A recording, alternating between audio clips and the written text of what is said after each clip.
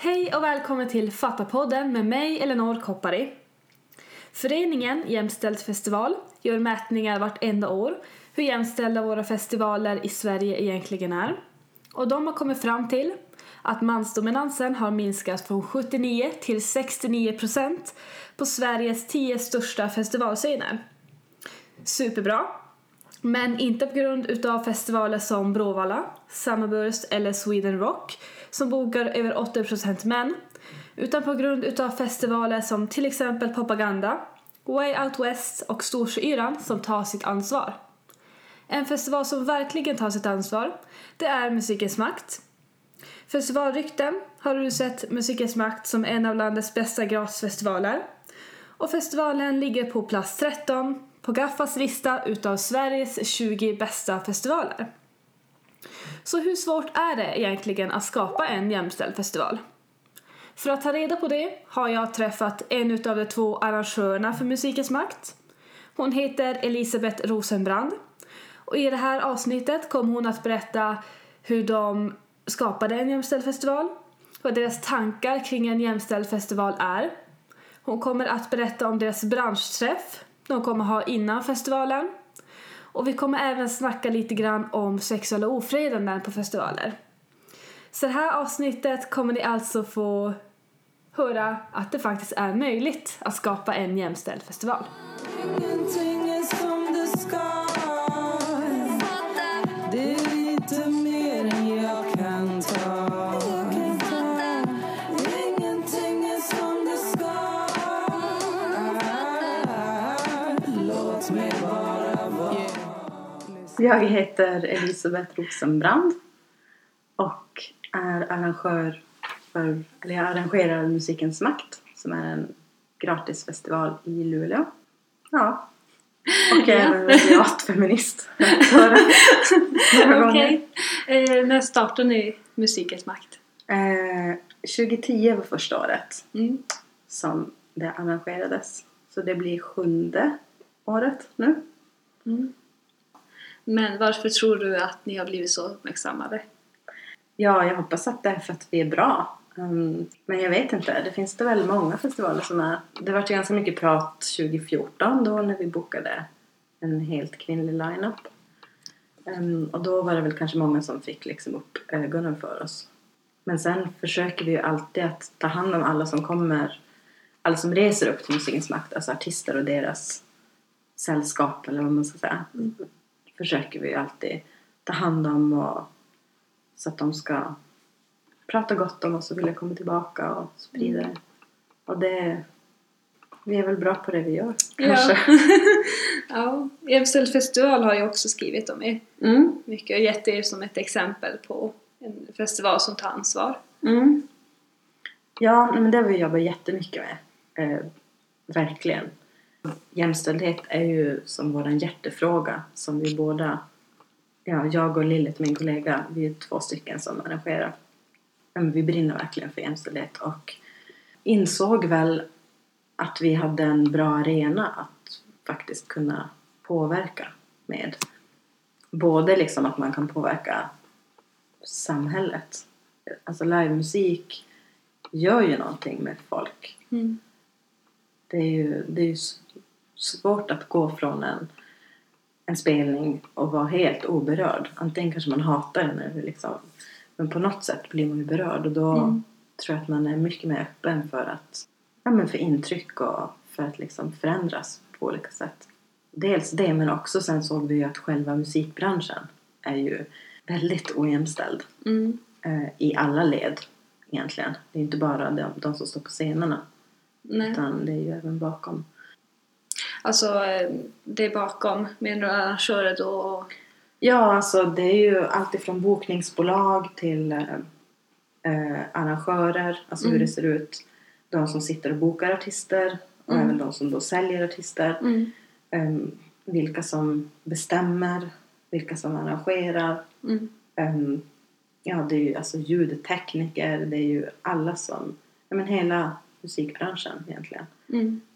Är ju väldigt mansdominerad. Det håller väl på att bli lite bättre. Folk blir medvetna om frågan. Och ganska många tycker väl kanske att det är lite jobbigt. Men de måste ändå göra någonting åt det. Och nu pratar jag inte bara om festivalarrangörer utan det är liksom genomgående. Att folk inser att vi kan inte bara säga att vi ignorerar det här. Nej, precis. Man måste göra någonting. Ja, men sen tror jag, alltså det finns ju ett motstånd mot förändring. Det gör det väl alltid. Det är fortfarande jättegubbigt i musikbranschen. Men kan du ge något exempel på typ motstånd ni har mött? Nej. Nej, det kan jag inte. Eller alltså det kan jag, men det vill jag inte. Okej. Nej, men det är väldigt mycket gubbar. Alltså så är det ju alltid på alla branschträffar. Så är det ju gubbar som dricker öl tillsammans. Det är väl inte, musikbranschen är väl inte liksom unik heller på något sätt. Så är det väl i många andra branscher också.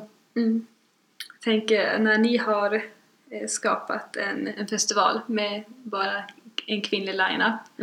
Varför tror du då att det är så svårt för till exempel Bråvalla som har över 80% män som är bokade akter? Jag vet inte. Jag tycker det är jätteintressant för att de jag har träffat som jobbar med Bråvalla är ju liksom jättemedvetna och så. Och jag tror att de också har liksom en vilja att jobba med det. Men jag vet inte om det är så att det är liksom styrt, att det är en så pass stor festival så att det är styrt att de bokar upp artister till flera länder, att det har någonting med det att göra.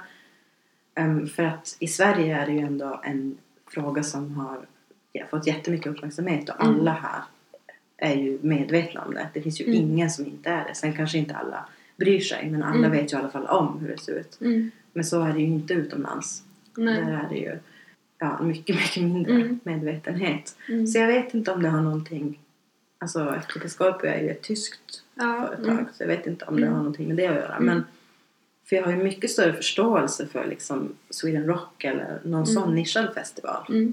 För att där är ju underlaget mycket mindre att boka kvinnodominerade band. Så jag tycker att Bråvalla borde ju verkligen kunna prestera bättre. Ja, men, verkligen. Jag vet inte vad det beror på. En del är ju inte alltid heller så turnéaktuella. Alltså det finns ju alltid faktorer som man kanske inte vet om som spelat in. Men jag vill som inte vara för hård mot någon heller. För att jag tror att de flesta jobbar med det. Men samtidigt så behöver man ju vara lite hårdare också för att de ska fortsätta tycka att det är jobbigt att inte jobba med det. Alltså, för vi förstår ju att vi har lite lättare för att vi är en gratisfestival. Vi måste inte tänka på exakt hur många biljetter. Alltså vi säljer inte biljetter. Vi måste ju ändå såklart dra publik. Och genom att säga att man bokar det som säljer biljetter och det är män, då säger man ju samtidigt att kvinnor är dåliga. Så det är liksom, jag tycker inte att det är heller en ursäkt, men samtidigt så vi har inte lika mycket faktorer att ta hänsyn till så. Men då har ju vi tagit det ansvaret också. Precis. Så jag tycker att alla kan ju ta någon form av ansvar. Sen kanske det ser olika ut. Alltså på till exempel Sweden Rock, de skulle inte kunna boka 50-50. Nej. Men det skulle gå att jobba med det på andra sätt. Sen handlar det också om vilka namn man lyfter på affischen. Alltså vi försöker alltid att tänka på vilka vi lägger överst. Att vi inte liksom bara lägger alla män i en rad högst upp. Och så blir kvinnorna typ bottenskrapet. Alltså så ser det bättre ut än då i statistiken. Då har vi bokat några kvinnliga liksom, små skitband. Alltså det är ju, det gäller ju att hela tiden tänka i alla led. Och vilka man lägger mest pengar på. Vad har då tanken från er sida varit att bara boka då kvinnliga artister eller? Ja, men det var för att vi tyckte att det gick alldeles för sakta. Alltså det hade ju börjat pratas i och med att Jämställd festival började mäta. Så hände det verkligen någonting. Då började folk bara shit, vi hamnar ju sist i den här mätningen. Och då började festivalerna att reagera. Men det gick ju fortfarande extremt långsamt. Vi hörde ju varje gång att de här argumenten var ju samma. Att, men dels var det att vi bokade publiken vill ha. Och så var det att vi bokar efter kvalitet, inte kön. Det var de 2 argumenten. Och det sägs ju fortfarande. Och det var väl det vi tänkte, att vi ville visa att det går visst att göra en festival. Det är inga problem. Nej. Och det var det ju inte. Men då, det vi gjorde var att då använde vi exakt de argumenten varje gång vi fick frågan.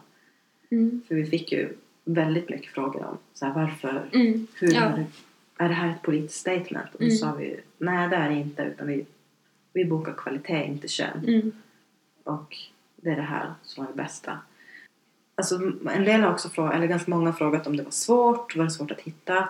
Och det var det inte. Men som jag säger, alltså ibland kan det vara mindre kvinnor som är turnéaktuella eller som liksom inte är tillgängliga. Det finns ju också stora festivaler som bokar upp, ja men till exempel Way Out West som har exklusivitet. Eller typ Veronica Maggio spelar bara på Bråvalla.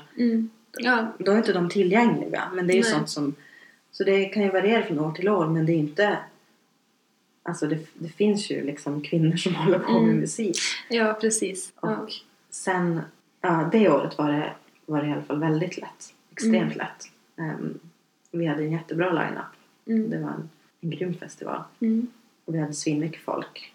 Och det kändes inte som att det var någon av publiken som liksom reagerade. Utan det var mer media som lyfte frågan.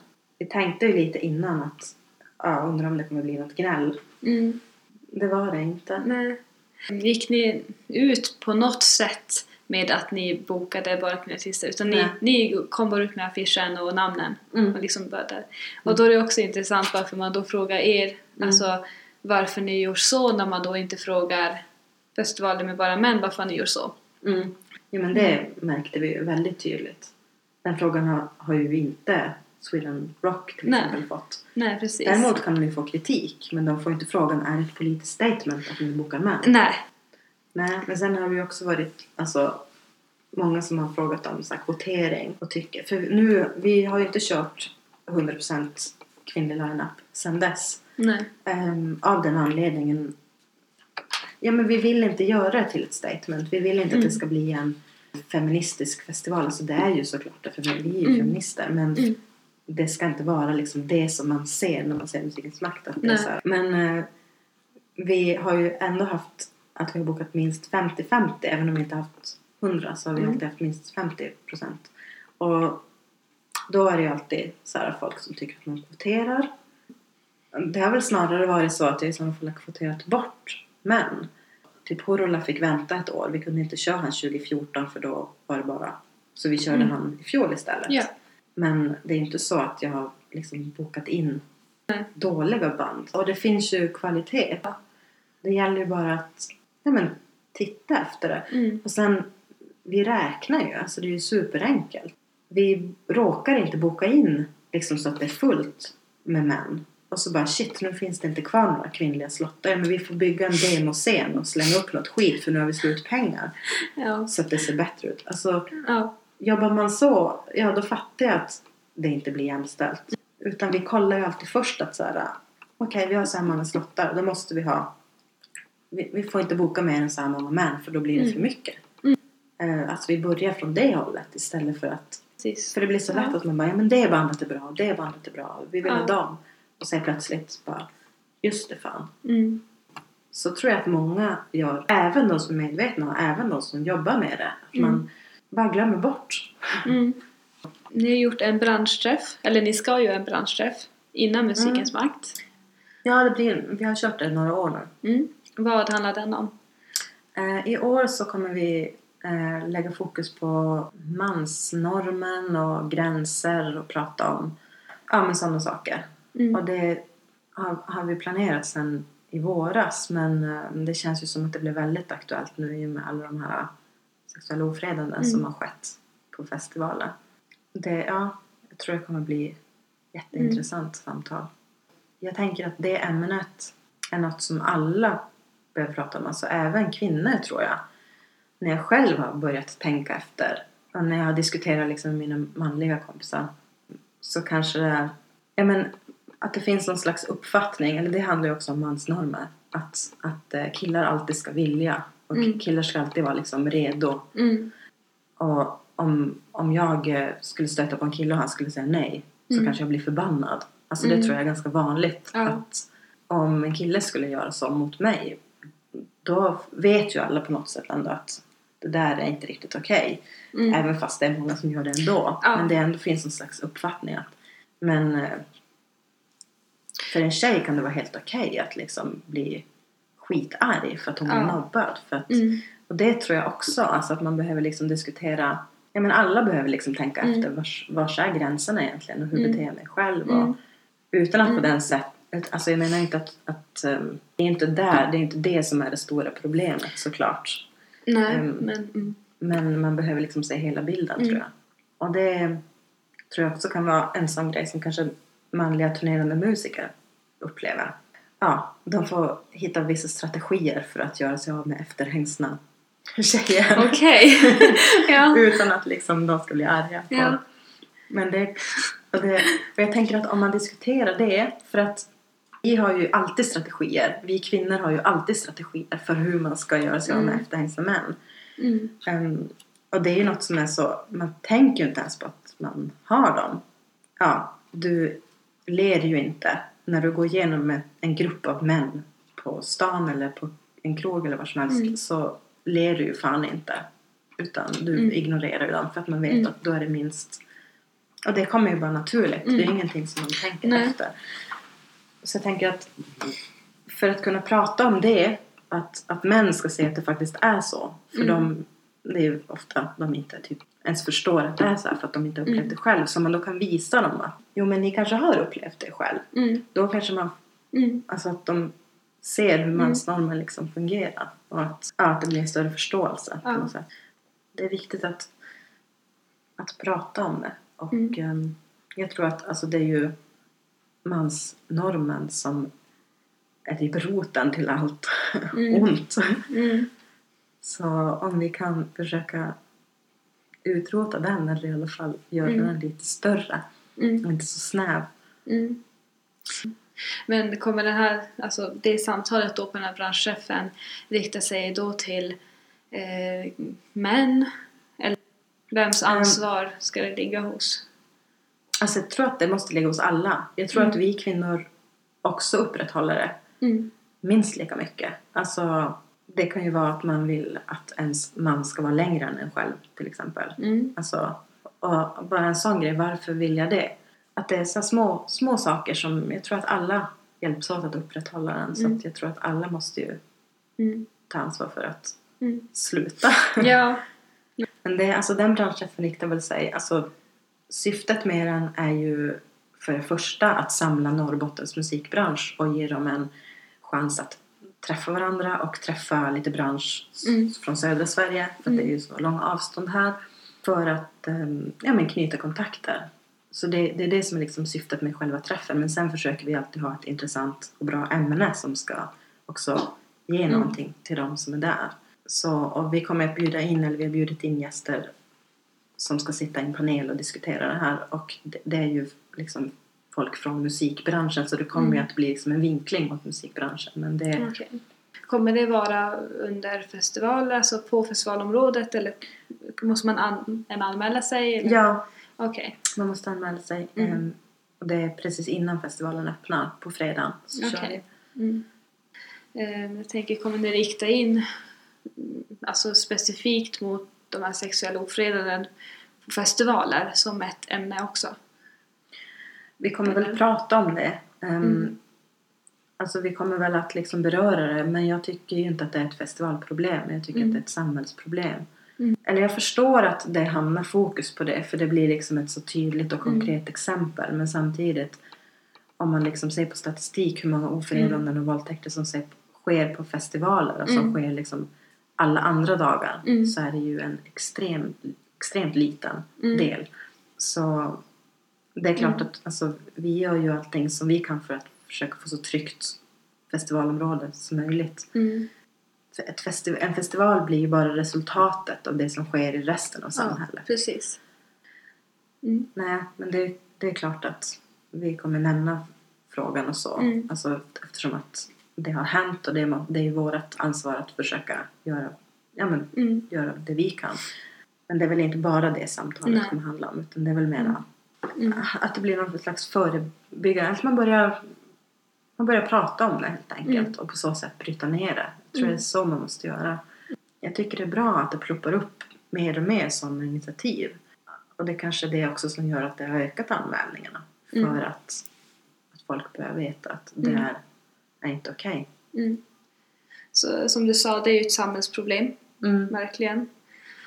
Men vad kan festivaler göra på just festivalerna för att... Ja. Jag sitter ju med i Livemusik Sveriges grupp, ska man säga, samordningsgrupp för att jobba mot sexuella ofredanden på festivaler. Vi skapade den här gruppen i vintras någon gång. Och vi har som tagit fram precis någon slags underlag som vi skickar ut till alla våra medlemmar. Vi är 120 medlemmar. Och det är i stort sett alla festivaler som är av någon större storlek. Och även bokningsbolag och klubbar och mindre arrangörer. Och då är det just att man ska... jag läste den här Brås samverkansmodell. Det är ganska likt, det är så vi jobbar. Alltså det handlar om att man ska liksom identifiera alla intressenter och sen identifiera vad som är alltså vilket ansvarsområde som är vems. Se till att utbilda personal och på alla nivåer. Alltså det kan vara liksom volontärer och så att alla vet vad de ska göra, så att alla vet sin roll. Precis, ja. Så dels är det ju det. Men så jobbar ju redan festivalarrangörer. Och sen är det ju alltid liksom en fråga om belysning eller försöka jobba bort alltså riskområden i publikhav, att försöka hur ska man övervaka dem. Så det vi har gjort i den här gruppen, då har vi gått ut med liksom riktlinjer det är mer så ett stöd, så här kan man göra. Men sen är det ju som upp till varje enskild arrangör hur den jobbar. Men det är väl jättebra att ta in olika grupper som redan har stor kunskap. Som till exempel Nattskiftet eller Röda Korset. Eller, även polisen är ju en viktig aktör att jobba med. Nu har vi säljer ju inte alkohol på ett festivalområde. Och sen har vi inte, det är inte instängslat heller. Eftersom att det är då fri entré. Det är ju ett väldigt öppet område. Vi har inte sådana trånga publikhav. Det känns inte som att det har varit just hos oss ett stort problem. Så inte någonting som jag har hört. Alltså från polis eller vakter eller så. Sen är det såklart att det kan finnas mörkertal. Och folk som liksom gör grejer som ingen vet om. Men... inte som vi har upplevt att det har varit något problem. Så jag hoppas att det ska vara lugnt i år också. Men jag tror också att man kan skapa... att festivaler kan liksom jobba med... hur man sätter tonen för hela festivalen. Alltså, vi har jobbat mycket med värderingar. Och vi är ju... folk känner ju till vart Musikens Makt står.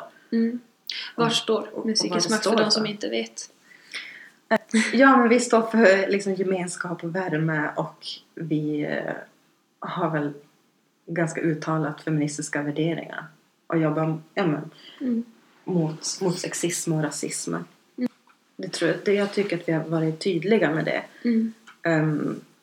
Sen är det ju, alltså vi är ju en musikfestival, det är det som är liksom kärnan, men vi har ändå de här värderingarna som liksom ramar in allting. Jag tror att det skapar någon slags alltså atmosfär som ger en lite varmare ton. Vi kan inte bara kritisera folk som faktiskt försöker göra någonting. Sen är det klart att man måste kunna kritisera sånt som är helt åt skogen, men man får inte skrämma folk från att göra någonting. Nej. För det behövs mer initiativ. Alltså det behövs ju jobbas brett för att få till en förändring. Vi som jobbar med de här frågorna och som är väldigt insatta och som söker kunskap och som läser alla artiklar. Det är så lätt att man tror att alla andra vet ju lika mycket. Eller nästan lika mycket måste de väl ändå veta. Men det gör de ju inte. Jag tror att man måste vara lite ödmjuk också. Det tänker jag också en sån grej när vi pratar om jämställda festivaler. Att jag har som grubblat på att men varför fortsätter folk att gå på Emmaboda när det har fått så mycket kritik och folk som själva är superfeministiska och liksom antirasistiska och är aktivister och verkligen ändå så bara går de på Emmaboda. Och då tänker jag så här, undrar varför. Men sen så diskuterade jag med min kille som bara, men tror du inte att alltså alla kanske inte vet om vad Emmaboda tycker och vad de står för och vad de säger. Det är ju bara ni i musikbranschen som vet det. Alltså alla läser ju inte Gaffa eller liksom läser de här artiklarna. Precis. För jag tänker att någonstans så är det ju, alltså det här med att få liksom jämställdhet i festivaler kan ju inte bara heller ligga hos festivalarrangörerna. Nej. Utan faktiskt så har ju konsumenterna jättestor makt. Sen kan man liksom diskutera om musik ska vara politiskt eller om man bara ska kunna gå vart man vill. Men samtidigt i alla andra, alltså om det alltså burhöns eller liksom köper du burfria ägg eller ja men frigående frigående eller men kanadagås, då har de blivit plågade. Då är det ju konsumenten har ju alltid makt att förändra. Och det ett ansvar. Ja, sen kan man ju välja så här. Ja, men jag vet att de här hönsen plågas. Men jag har fan inga pengar. Så att jag måste köpa dem ändå. Och då väljer jag det. Och så gör jag någonting annat bra istället. Så kan man ju göra. Men att man i alla fall är medveten om vad man väljer. Nej, så det är väl alltid med debatter. Allting måste börja på något sätt. Eller samtal kanske ännu hellre. Att folk pratar med varandra. Att skapa någon slags förändring. Det är nästan lite tolkningsföreträde grej som är, jag diskuterade det idag. För tolkningsföreträde används ju ofta som någon slags vapen. Att men du är faktiskt tolkningsföreträde så du måste hålla käften och lyssna på mig. Och det tycker jag är helt fel. Alltså jag tycker att man visst ska kunna diskutera saker. Men att man kan vara ödmjuk för att du har tolkningsföreträde. Jag kanske ska backa och lyssna. För det används ju inte på något annat. Alltså om du skulle vara liksom hjärnkirurg så skulle jag ändå, jag kan ju diskutera och som fråga saker och tycka, jo men är det verkligen så att men jag lyssnar ju på dig för jag fattar ju att du vet ju bättre, du är hjärnkirurg, jag kan ingenting om hjärnor fast jag har den själv men alltså, men när man liksom pratar om sexism eller rasism, då är det ju jävligt mycket tyckande fast ingen egentligen har läst någonting. Och då kan man ju tycka att jag har faktiskt läst extremt mycket om det här. Kanske du skulle kunna lyssna lite grann. Så, men det är ju fakta. De här siffrorna finns och så här ser det ut. Och ändå då ska det ändå tas något exempel. Bara, men min mamma, hon. Men hon, så kanske det var för henne. Men här har vi de här siffrorna. Men det är ju som att det är en sån himla prestigegrej att det bara ska vinnas. Så om vi bara kan komma förbi det och att faktiskt folk börjar lyssna på varandra och prata. För vi har ju alla verktyg. Alltså sociala medier. Pokémon Go kanske kommer förändra världen nu. Så alla bara börjar prata med varandra. Det är det nya. Varför är det viktigt att vi just i Norrbotten pratar mer om sådana här saker och kanske gör mer typ som Musikens makt som är riktade mot sånt?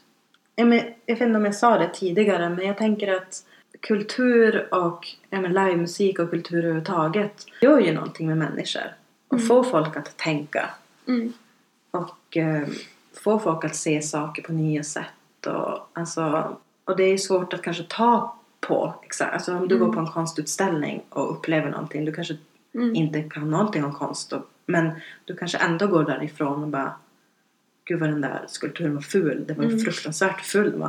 Alltså det väcker någon slags känslor och jag tror att det skapar väl samtal, det skapar väl någon slags ny väg i folks hjärnor, att man kan tänka på nya sätt. Jag vet inte, men kultur är väl superviktig just för att annars blir man bara någon urmänniska som lever i en grotta. Mm. Och till och med de ritade ju på väggarna. Så att det har väl alltid funnits en slags längtan efter kultur. Mm. Ja, jag vet inte vad det beror på att det är en annorlunda sån kultur. Men det är väl för att det är mindre människor också. Man blir mer rädd för. Alltså det blir ett starkare grupptryck på något sätt. Och vi gör på det här sättet. Kom inte hit och gör på något annat sätt. Nej. Jag har jättemycket hopp. För jag tänker att de som är unga idag är ju 1000 gånger smartare än vad jag var. Alltså när jag var 20 så var jag ju en total idiot. Och jag ser ju de som är 20 idag är ju supersmarta. Eller extremt många av dem i alla fall. Träffar jag ju. Alltså för att det är så många som tycker saker och som engagerar sig. Det gjorde ju inte jag när jag var 20. Så jag tänker ändå att det finns någon slags hopp. Men för alla gamla gubbar kommer ju ändå att dö ut. Ja. Så är det ju. Ja. Det kanske finns mer möjligheter också. Ja. Nu tycker jag att det saknas väldigt mycket möjligheter i Norrbotten. Absolut. Just för att engagera sig i saker. Ja, det gör det ju. Det gör det ju verkligen.